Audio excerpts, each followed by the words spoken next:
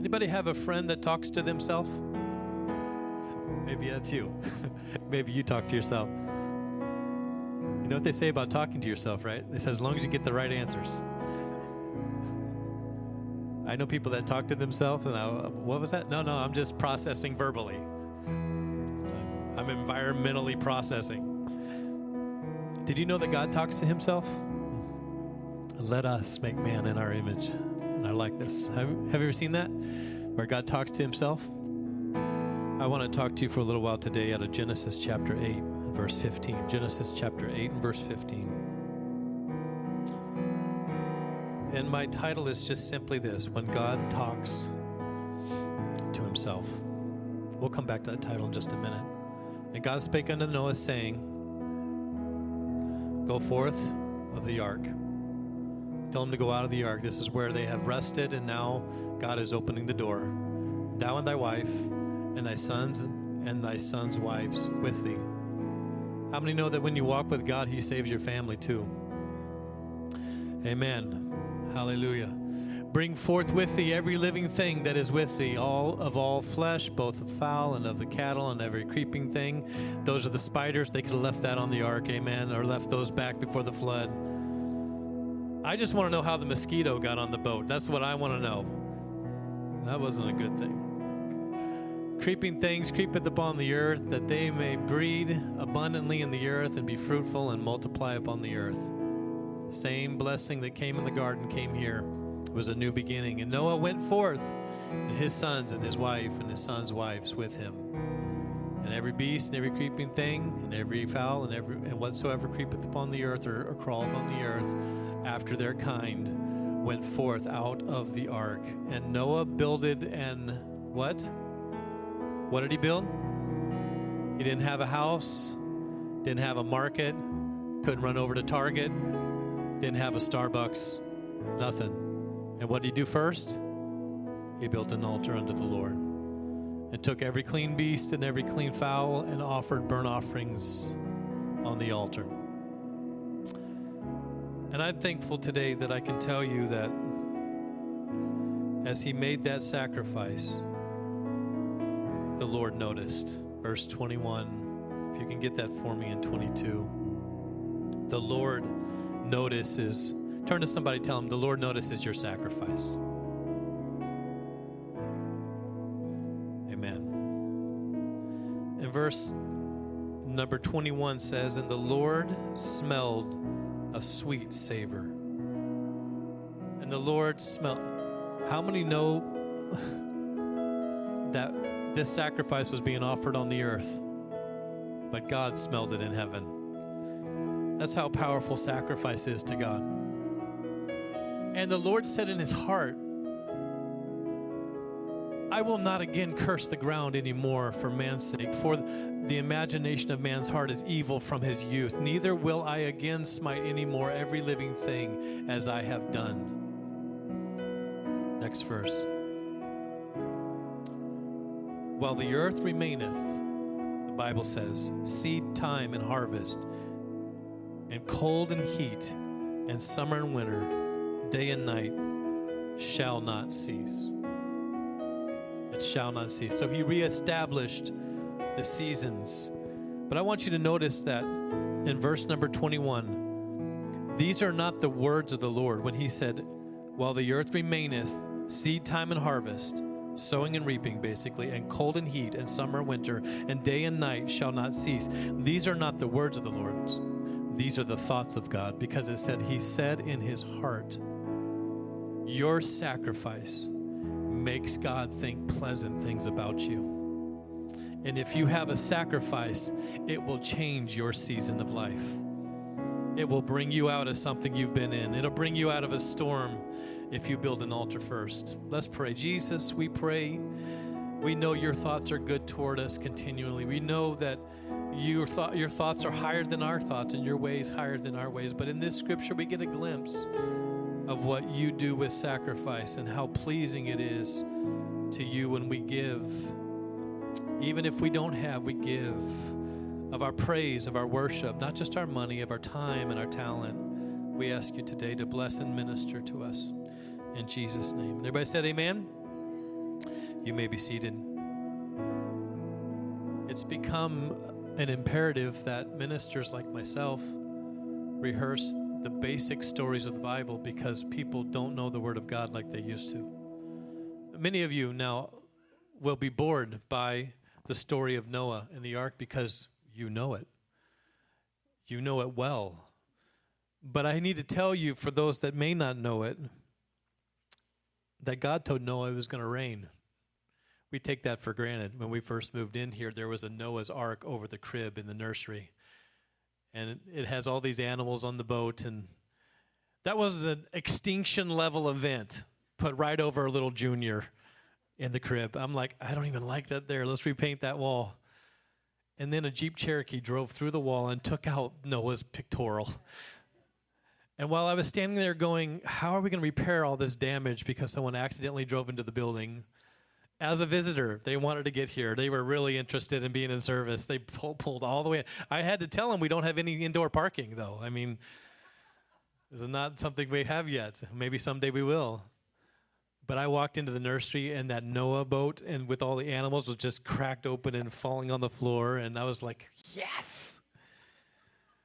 No more celebrating a worldwide extinction over top of little Judith.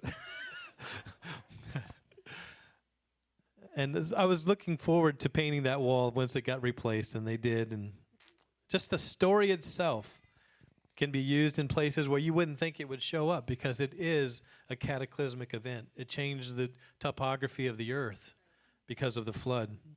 When someone tells you it rained 40 days and 40 nights, that's what covered the earth. That's not correct because the springs of the earth broke loose too. You cannot rain 40 days and 40 nights and cover the entire earth with water. It's impossible. But when the springs and the things under the earth broke loose, they brought water. Water came from below and above.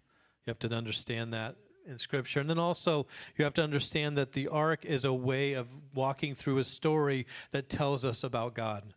This is before they had Scripture. So before they had the path in Scripture, they had the pathology of what God is like. They could see what God was like and how he helped and delivered his people. They saw the heart of God in the story of Noah, that Noah found grace in the eyes of God.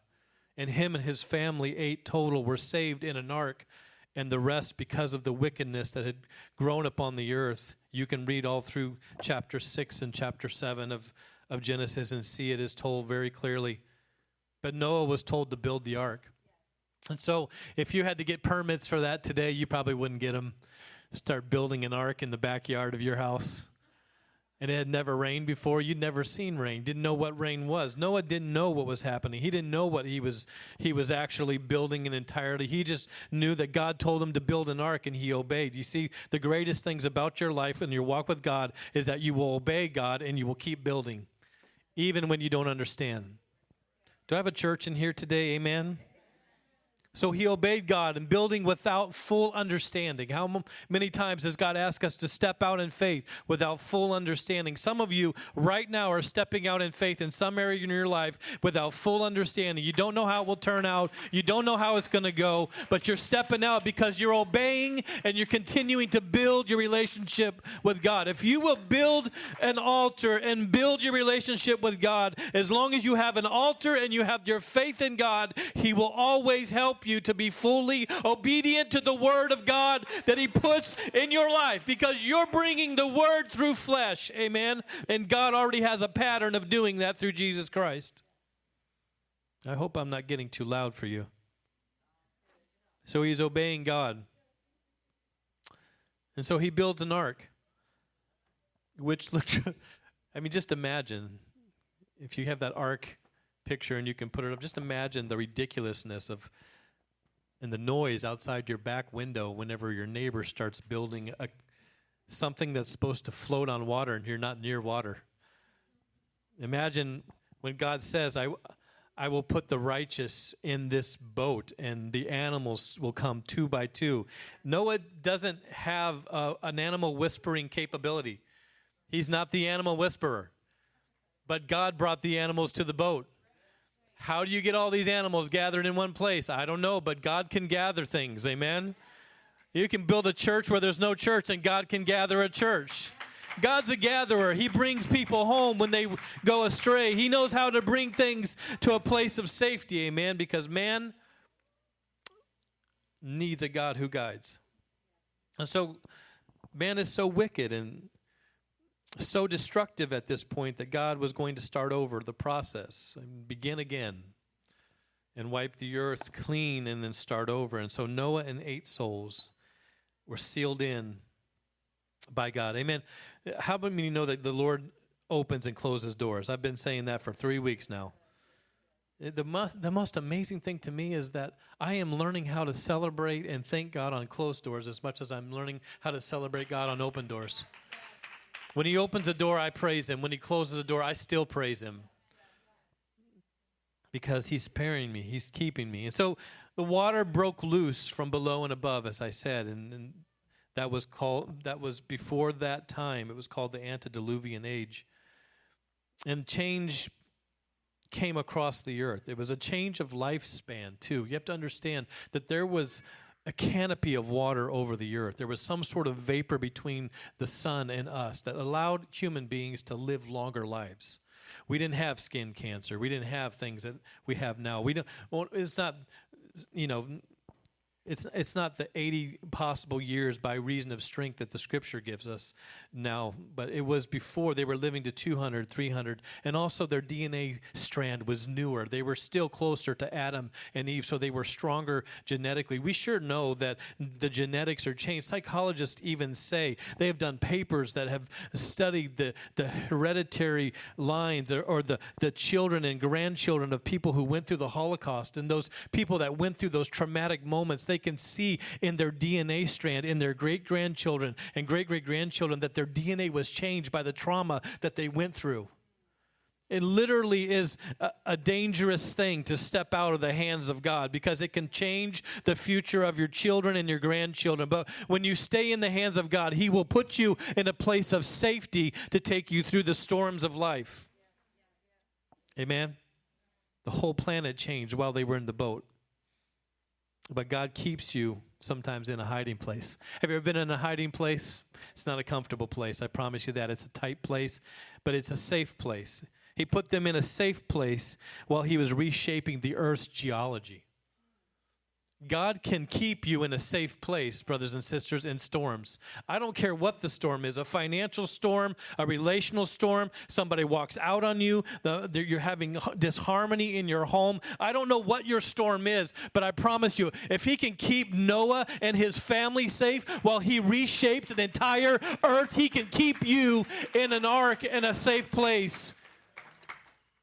And we know that the ark obviously has many typologies, has many symbolic things that we can look to. The ark is a reference of the church. There's many different arks. The arks, obviously, that Noah was in became buoyant by the water as it was lifted, and he was set adrift in the storm. And we know that that speaks of baptism. How many know that speaks of baptism?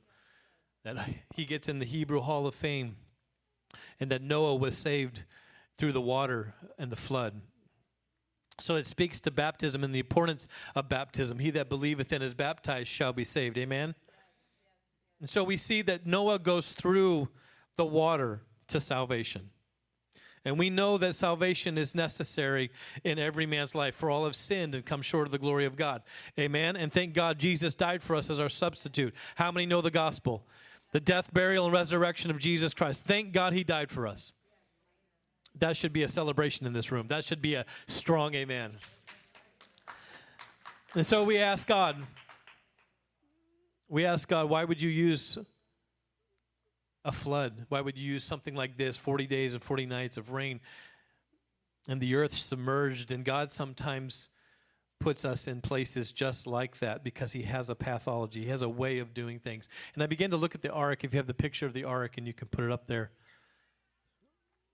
Is there someone to help me in the media team? No? Okay. We're struggling today a little bit because our media director is out at a baby dedication. So we will go without the picture of the ark. Everybody imagine a picture of an ark. Just the ark that rested after it floated about 150 days, the Lord began to speak to Noah that he could leave the ark. He'd already done all the things of releasing the bird, the dove, and all of that. But whenever you get to that point where the ark comes to rest on Mount Ararat, the Bible actually breaks down. The interesting thing is the Bible breaks down a truth that is not necessarily known, and that is that the Bible does not say that it came to rest on Mount Ararat. It came to rest on the mountains of Ararat. And so that's why they haven't found it. Number one is because not only was there thousands of layers of sediment, they found shells and they found different things in the mountain. There's actually two mountains in Mount Ararat. There's the littler mountain and the larger mountain. They're actually two volcanic structures, and they have nearly 12,782 feet on the little Ararat on the left, and the large Ararat has 16,854 feet, and this is in Turkey, eastern Turkey. The mountains are still there, but those mountains were not built in the time of Noah. That is lava that built that. You have to understand that whenever it talks about Noah landing in the mountains of Ararat, it's talking about a space, an area, a geographical location that can cover nearly 420 square miles. Just the mountain here itself that you're looking at covers nearly 420 square miles. The area of the mountains of Ararat covers even more than that. And so when the scripture says he landed on the mountains of Ararat, it's not just one mountain. There's been many people that say they found Noah's Ark. They went searching for it and they found it. One guy even bought a plank of wood in town, carried it up the mountain, had his son take a black and white video of him pulling it out of the snow and saying, "I found a piece of Noah's Ark," just to get famous. People will do just anything, won't they? But here you notice that there's not only the mountains of Ararat and not just a single mountain that the Bible mentions, but there's other things that happen in this area. There is over 13,000, before these mountains were built by lava spewing out of those two cones that built those mountains as high as they are. There was 13,800 feet of flood sediment underneath those lava mountains, before those lava mountains were ever even there. Billions of ocean creatures are underneath all of the topography study that they were able to do. There's bronchiopods in there. There's lamp shells. There's coral in these mountains. They're not near water, just so you know. There is clams and ammonites. I don't know who the ammonites are, but they had a bad day. I'm just kidding. It's a certain kind of sea creature. But they're found in these mountains. And then on top of that, covering the 13,800 feet of flood sediment from the flood, there is 2,600 feet covering that of lava material from lava flow from these mountains. So what you're seeing here is Mount Ararat in Turkey is not what was there when Noah's boat rested. It's interesting to know I don't know if there's any Bible nerds in the area, but it's interesting to know that because marine invertebrate fossils appear here and other places all over the world. And it could only happen if there was truly a flood of great proportion. In fact, it's a fascination for many people because in almost every culture, that ancient culture, there is flood stories in almost every ancient culture. And then there's eyewitness accounts of wooden structures that have been found, but never have they truly found the ark. These are now dormant volcanoes. The last eruption was July 2nd, 1840. But you have to understand that what the ark would rest on would have been buried by lava at this point. It would be buried in that mountain if it rested there. So I love the fact that sometimes God hides us, and then sometimes God hides the hiding place where he's been hiding us. I love that about God, that God not only takes you to places where you might feel ashamed and you might feel hurt and you might feel lonely and you might feel forsaken, and he'll cocoon you or he'll put you in a safe place to heal you and to help you, but then he might even hide that from the world that you had to go through that moment, that he'll give you a secret place. Anybody in the house today know that God can give you a secret place to keep you from the storms you're going through? He'll give you a peace when you didn't have peace. So Noah's Ark landed and the flood waters retreated. Volcanic eruptions spread lava across the region, and that built Mount Ararat. So the mountains of Ararat is where the ark rested. Noah's ark landed,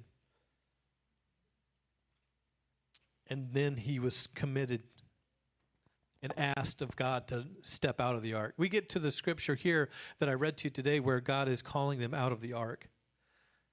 But I want to be careful to not call you out of the ark before it's your time.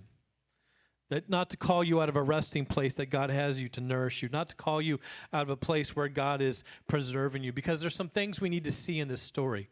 Are you still here with me today? We need to see, number one, that God provides a safe place for his children. I've said that. But no matter what's going on in your life, God's kids will always be preserved. I believe that because I'm one of them, and I've experienced. Number two, that God opens doors and God closes them. And when the opportunity makes itself available, you have to go through the door. Opportunities from God are not always there. When he makes an opportunity, there's no guarantee that that door will stay open. You have to walk through it. Some of God's blessings have expiration dates. Anybody know that to be true? And you have to take a hold of it when God gives it to you. Noah and his family were baptized. Amen. Symbolic. I'm grateful for that. On one hand, Noah found grace in the eyes of God, but his relationship with God saved his family. We're going to dedicate some babies today, and we're going to ask somebody to make a commitment that they're going to watch over and cover and pray for those little babies today. And that's going to be a blessing because the salvation of one can cover the kids, and they can help them to learn to grow in God until they make their own decision that I want to follow the Lord. Amen. That means that from this story, amen, from this story we learn that ministry starts at home, that saving your family is more important than anything else. And the greatest success you will ever have is to impress on your children that they need to walk with God and they need to be saved more than you impress anybody else, more than you do anything else. The greatest success is to save your family. Number four, God can design a place that no matter how much turmoil or turbulence is outside, you can have a place of safety inside, a place of peace. Amen? I think it's going to get harder in our world, just as a pastor talking here. I think it's going to get harder for people to find peace as our world gets worse. And that's why there will be great revival in the last days. Because people not only will not be able to get away from their past because it will be on the internet everywhere, but they also will not be able to find peace. And that is something that God offers. I'll cover your past in the blood, and I'll give you peace through my Spirit. That is why the church is relevant today. That is why the church will be in revival and renewal until the Lord takes us home. So he offers a secure place, a safe place, sometimes a smelly place. We find out that God's church is not always an easy place to be. Amen? The ark was a smelly place. Imagine being locked into a boat with a bunch of animals, with no bathrooms and one window. And we're going to start at 40 days, and then we'll probably go to 90 days, and then maybe 150 days, kind of like this COVID mask thing. Just keep extending it. That might be a personal moment. I apologize. But animals, people, there's so much going on there, and God locked them in. And it tells us that the church, if the ark is the picture of the church, that you can be a Christian and be surrounded by other believers, and there still be drama and smelliness at times. That each individual, though the church is secure and the church is watched over by God himself because it is his bride, we have to understand that there's no guarantee that you're going to be comfortable in the house of God. He doesn't guarantee that you're going to be comfortable in the ark. Amen? He's not going to make it perfect for you, possibly. He's not going to make it the best thing you ever had, because you have to understand that in dealing with other people and dealing with other people's drama and other people's situation, even if the church is like the ark, every living thing brings their own drama and contributes their own smell. The truth is that the story of Noah tells us that it's better to be in the stench than in the storm. The odor The odor of the church, the odor in the ark includes you. Nobody's perfect, amen? So the reason why you have to know it includes you so you don't get too judgmental. You don't think it's their stuff and their problem, and you know what they did whenever you have stench yourself. You have things you brought to the cross yourself. You have stuff you had to overcome yourself. We all bring a certain stench. We are saved because he loved us, amen? We have to learn to live with the stench of the church sometimes. But Jesus loves us anyways. Yep, even your saved self, sometimes you have drama. Anybody want to be real with me today? Even your saved, Bible-toting, scripture-quoting, song-singing, happy in Jesus self has drama, and it can be smelly, and it can be messy, and you can come and do your best and still fall down and get dirty, and God still picks you back up and says, I love you anyways, and it might be your 1,000th chance, but he's got 1,001 chances and 1,002 chances. Because his blood is that strong, brothers and sisters. His cross was that real. His power is that overwhelming. He saved me when I was unsavable. He loved me first. And so I'm grateful that even though I was not worthy, he still loved me. So don't give up on the church just because there's a stench. Remember the option. It's either here or the storm. You can live with him or without him. It's your choice. But living with him means that he'll bless you. He'll help you. He'll keep you. He'll cocoon you. He'll put you in places where he'll make a womb around you and bring you forth and birth you at the right time so that you can take a hold of every advantage he has for you in your life. And his plan is better than the storm. His plan is better than the storm. His ark is always better. And so stay in the church. It's where you're supposed to be. His past and his understanding and his methods may change, but we can understand from his doings and his actions and his deeds toward his people.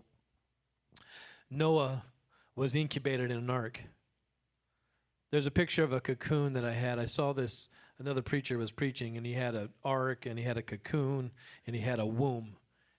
And he said, you notice one thing about God is he always uses the same style of development. He puts people in places to hide them, to develop their character, and to develop their attitude, and to develop their disposition and their integrity and their leadership and their relentlessness.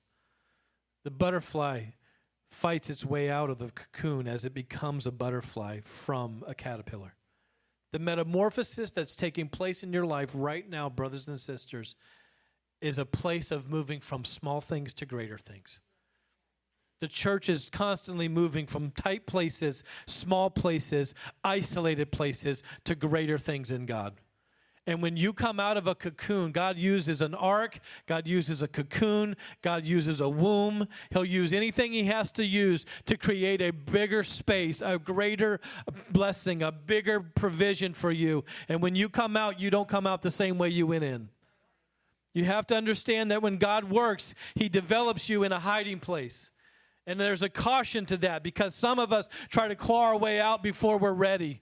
We don't like the restriction. We don't like the feelings. We don't like the tightness. We don't like the shortness. We don't like the fact that we don't have everything we want, but God puts us in a place to work on us. Amen. And he also puts you in that place so that you can find out who you are and what you have in you and what he's put in you and the gifts that you have never developed. And you would not reach for them. You would not dig for them. You would not try to find these gifts and these opportunities that God has put inside you from birth if you did not have the difficulty of a difficult place. Understand that God develops greatness in small places. That's why the scripture says not to despise the day of small beginnings. We all began small, brothers and sisters. We all started in a small place, but God develops greatness in small places. God starts you out small. Somebody know that? And so be careful, because if you don't like the restrictions of the womb, you can be born too soon and not make it. You know, women that have pregnancies and they have what they call, I think it's a tubular pregnancy. It's where the pregnancy gets outside the womb oftentimes, and most often, the baby will not make it through the pregnancy. But when God cocoons you, when God creates a place for you to develop, it's not just because he's having you develop yourself and develop you into what you're going to be, but it's also for your protection. Turn to your neighbor and say, it's for your protection. Amen. And we can sometimes, if we're not careful, look at places where God has wombed us in. Amen, or where God has put us in a cocoon, or where God has put us in an ark. We can look at it as such a restriction that we can change it from a place of protection to a place of prison in our mind. We can literally feel like it is a place where we're held up and we're stopped and we cannot do what we want to do. It feels tight. It always feels stuck. It always feels like you're being strangled in those moments, that your life is being asphyxiated in those places. But you have to understand that the pushing and the striving and the growing is taking place in you as you press and you're holding back. The cocoon is there for the caterpillar, not because it necessarily needs to have everything that happens on the outside, but it needs everything that's happening on the inside. And the cocoon will stay hard, but when it starts to break loose, it has to push and it has to strive to get out of that cocoon. And when it does that at the right time, it pushes all the blood to the extremities of its wings. And without the struggle, the wings would not develop. Without the struggle, it would not push blood and nourishment to the very edge of its wings, and it would be dwarfed and unable to fly. The tight places in your life, brothers and sisters, as I'm trying to preach this to you, and I want to tell somebody, I come to preach this. Just get comfortable and ride it out, because the place you're stuck in right now is there to incubate your life, and God is using it to bring you into greater promise. It will open the door at the right time, and he will bring you out. God does not bring you out of a small place to put you in a smaller place. God incubates and God protects you and God develops you so that when he brings you out, you can step into a larger place. And you need to know that. Because if you don't stay in the place God has you, if you don't stay in the ark long enough, if you don't stay in the cocoon or stay in the pattern that God has developed, the womb, if you don't be patient, you will impatiently claw your way out and destroy something God's been working on in your life all this time. God will tell you when to come out. How do I know, Pastor? I don't really hear from God like that. God doesn't talk to me like he does you maybe, and how am I going to know? When God opens the door and when God brings you out, you will know. God is powerful enough to make sure you know that the door's open. He's not going to leave it open and just say, good luck, hope you find the way out. He's going to direct your life right to the door. And so when the cocoon in discovery, we realize that when the cocoon breaks open, the caterpillar can never be the same. And for some of us, we're okay with staying somewhat the same, even though God's calling us to a completely different dimension in him. And you have to go from crawling to flying. And in order to do that, you have to go through a very large change. And change is painful. Patience is painful, brothers and sisters. Patience with your spouse is painful, brothers and sisters. Patience with your children is painful, brothers and sisters. There's going to be pain in life. You're going to have pain somewhere in life. You're not free of pain, but the pattern of God is that when he brings you out, if you have patience to wait long enough, when God brings you out, you will step through a door that brings you into a place that makes you different. It's a new day, brothers and sisters. It's something completely different. And you have to be okay with flying and not okay with crawling anymore. You may have to change friends. You may have to change those you hang out with, because when you come out, it's going to be greater. You might not get your wings as fast as you want to, but if you wait patiently, you will get wings for that situation. So I was wondering why sometimes I have to be patient with my wife. She's patient with me. Don't get me wrong. I'm not a bucket full of fun. I get that. She's very patient with me, and I'm thankful. And I asked the Lord, why can't I understand her? And he said, well, I put you to sleep when I made her. No wonder why you can't understand her. That's not true. But Adam was put to sleep, and he took a bride out of his side. And whenever he created Eve, Adam took one look at her and said, woman, she's like me, only she has a womb. She's a woman. She's a man with a womb. Woman. There was intimacy between Adam and Eve that we can't even quite understand yet because there was no barriers to their intimacy. When he looked at her, he saw everything she was. And either he said, that's woman, or he said, whoa, man. Just kidding. I'm making sure you haven't fallen asleep yet. Because life is in the womb. There's protection. There's hope. There's a controlled environment that God will put you in. And he built that in order to build and prosper and replenish the earth. Amen? I remember when my son Seth was born. I'll give you a couple stories, and then we're going to dedicate these precious babies.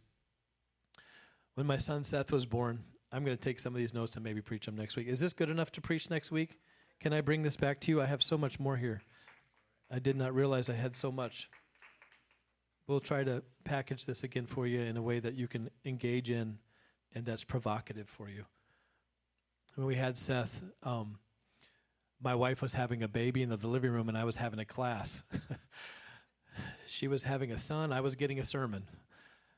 And I was watching all of this happen, and babies don't come out like they do in the TV. They don't come out like they do in the movies, all cleaned up and look like little Gerber babies with chubby cheeks and cuteness. And no, they come out messy, and they come out bruised, and they come out having the plates in their head not fused together so they can move as they're going through the birth canal. And there's a lot of trauma to deliverance, amen? And we have to understand that there's trauma to delivering someone into new birth in Jesus Christ. There's things that happen whenever you're born again, and you don't quite understand all that's happening yet. There's a new world you're being birthed into, and you don't know the language yet, and you don't quite understand how to use the tongue you've been given yet. And you don't quite know what to do with all that has been handed to you, and it's uncomfortable, and it's tight, and it's restrictive, and every system is pushing on you, and everything is changing, and because you have been incubated in a place of safety, now it feels like traumatic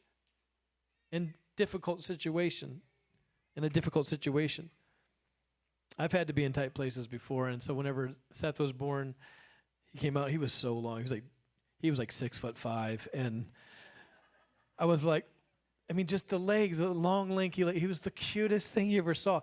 And I immediately started crying. It was just a response because the beauty of life, that God had protected him in that womb, and she had carried him around for 9 months, and he came out at the right time to be delivered and to be healthy, and he took his first breath, and he screamed. We got a walker. He's in the earth. But he's screaming because there's not the warmth of the womb anymore. You can't ball up and just be comfortable and yank on the umbilical cord and say, Mom, get some orange juice down here. The place where he was nourished from, the place where he grew in, the place where he was given life. The womb gives life, but it will not give life if you stay too long. And that's why you have to have a walk with God. And that's why you have to have an altar of sacrifice. Because if you don't have a connection with God, you won't know when you're supposed to walk out. You won't know when you're supposed to go through. You won't know when you're supposed to change. And I'm telling you, because God is faithful, it seems like a flip-flop, but it's not. Life is in the womb. Life is in the cocoon. Life is in the ark. And God will tell you when you're supposed to come out. But it does mean that you can feel like it's a prison at times if you don't have a walk with God. You need to have an altar, brothers and sisters. But you will come out better than you went in. And I'm thankful for that. Sarah, if you could join me up here. I need your iPad with you with the dedication stuff that we're going to do. You have to go through the process. And so they're coming out of the ark. And I'll try to give this to you some more next week if the Lord gives me freedom to do so. But I have to tell somebody here, don't claw your way out before your time. Don't leave before it's your time. Because God will have you wait. Just turn to somebody and tell them, just wait. Just wait. Because when you come out, you'll be better than when you went in.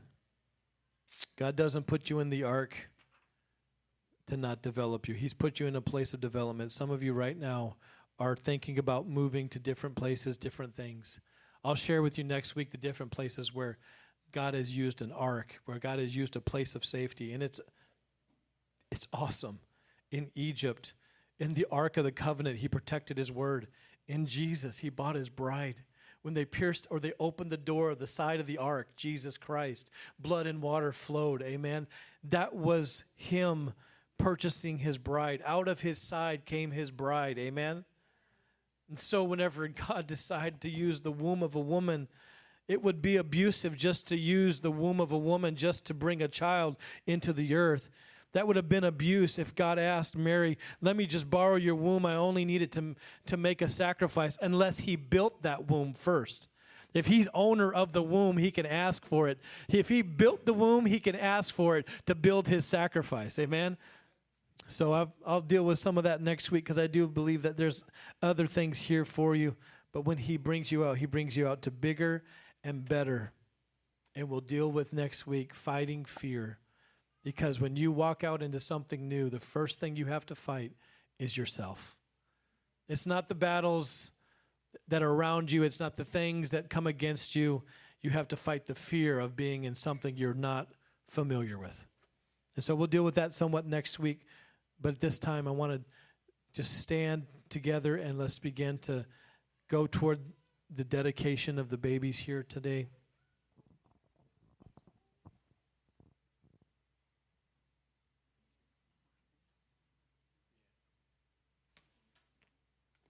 Amen. Mona and Ashley, could you come down with the babies and let's do the dedication today?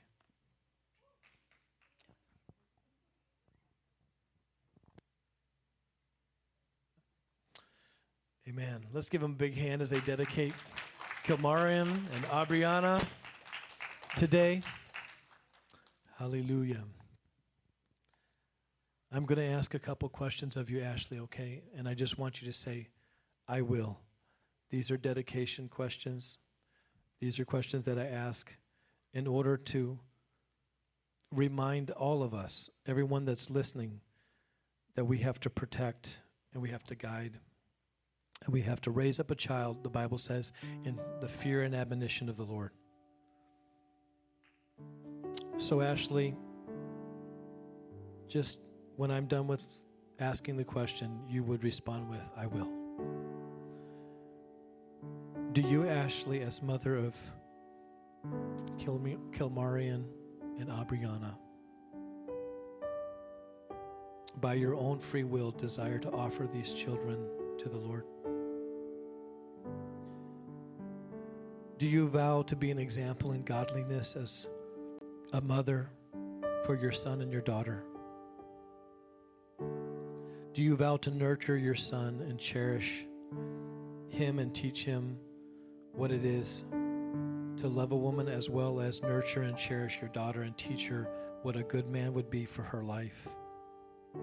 Amen.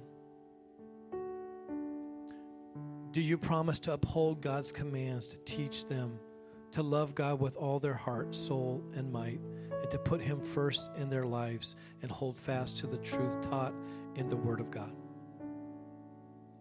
And do you also promise to model a committed, faithful Christian lifestyle so your son and your daughter will know the value of a close relationship with God? Amen. Would you gather around them today and let's pray for these babies? We don't baptize babies because we know the scripture says, he that believeth and is baptized shall be saved. And these babies do not have the capacity to put their faith in Jesus Christ. So what we're doing is we're gathering around and we're dedicating these babies for a covering from the Lord, and we're giving them back to the Lord. This is a gift that we're giving back. We're giving Kilmarian and we're giving Aubriana back to the Lord. They are the fruit of the womb. He developed them. He knows what gifts are in them, and we return those gifts to his use and his care in Jesus' name. Would you gather around if you're willing to, and let's pray in Jesus' name. Take me there, take me there. If the offerings, it's right here. My life is here, and I'll be your living sacrifice. You're a fire, the refiner. I wanna be consumed. I wanna be tried by fire.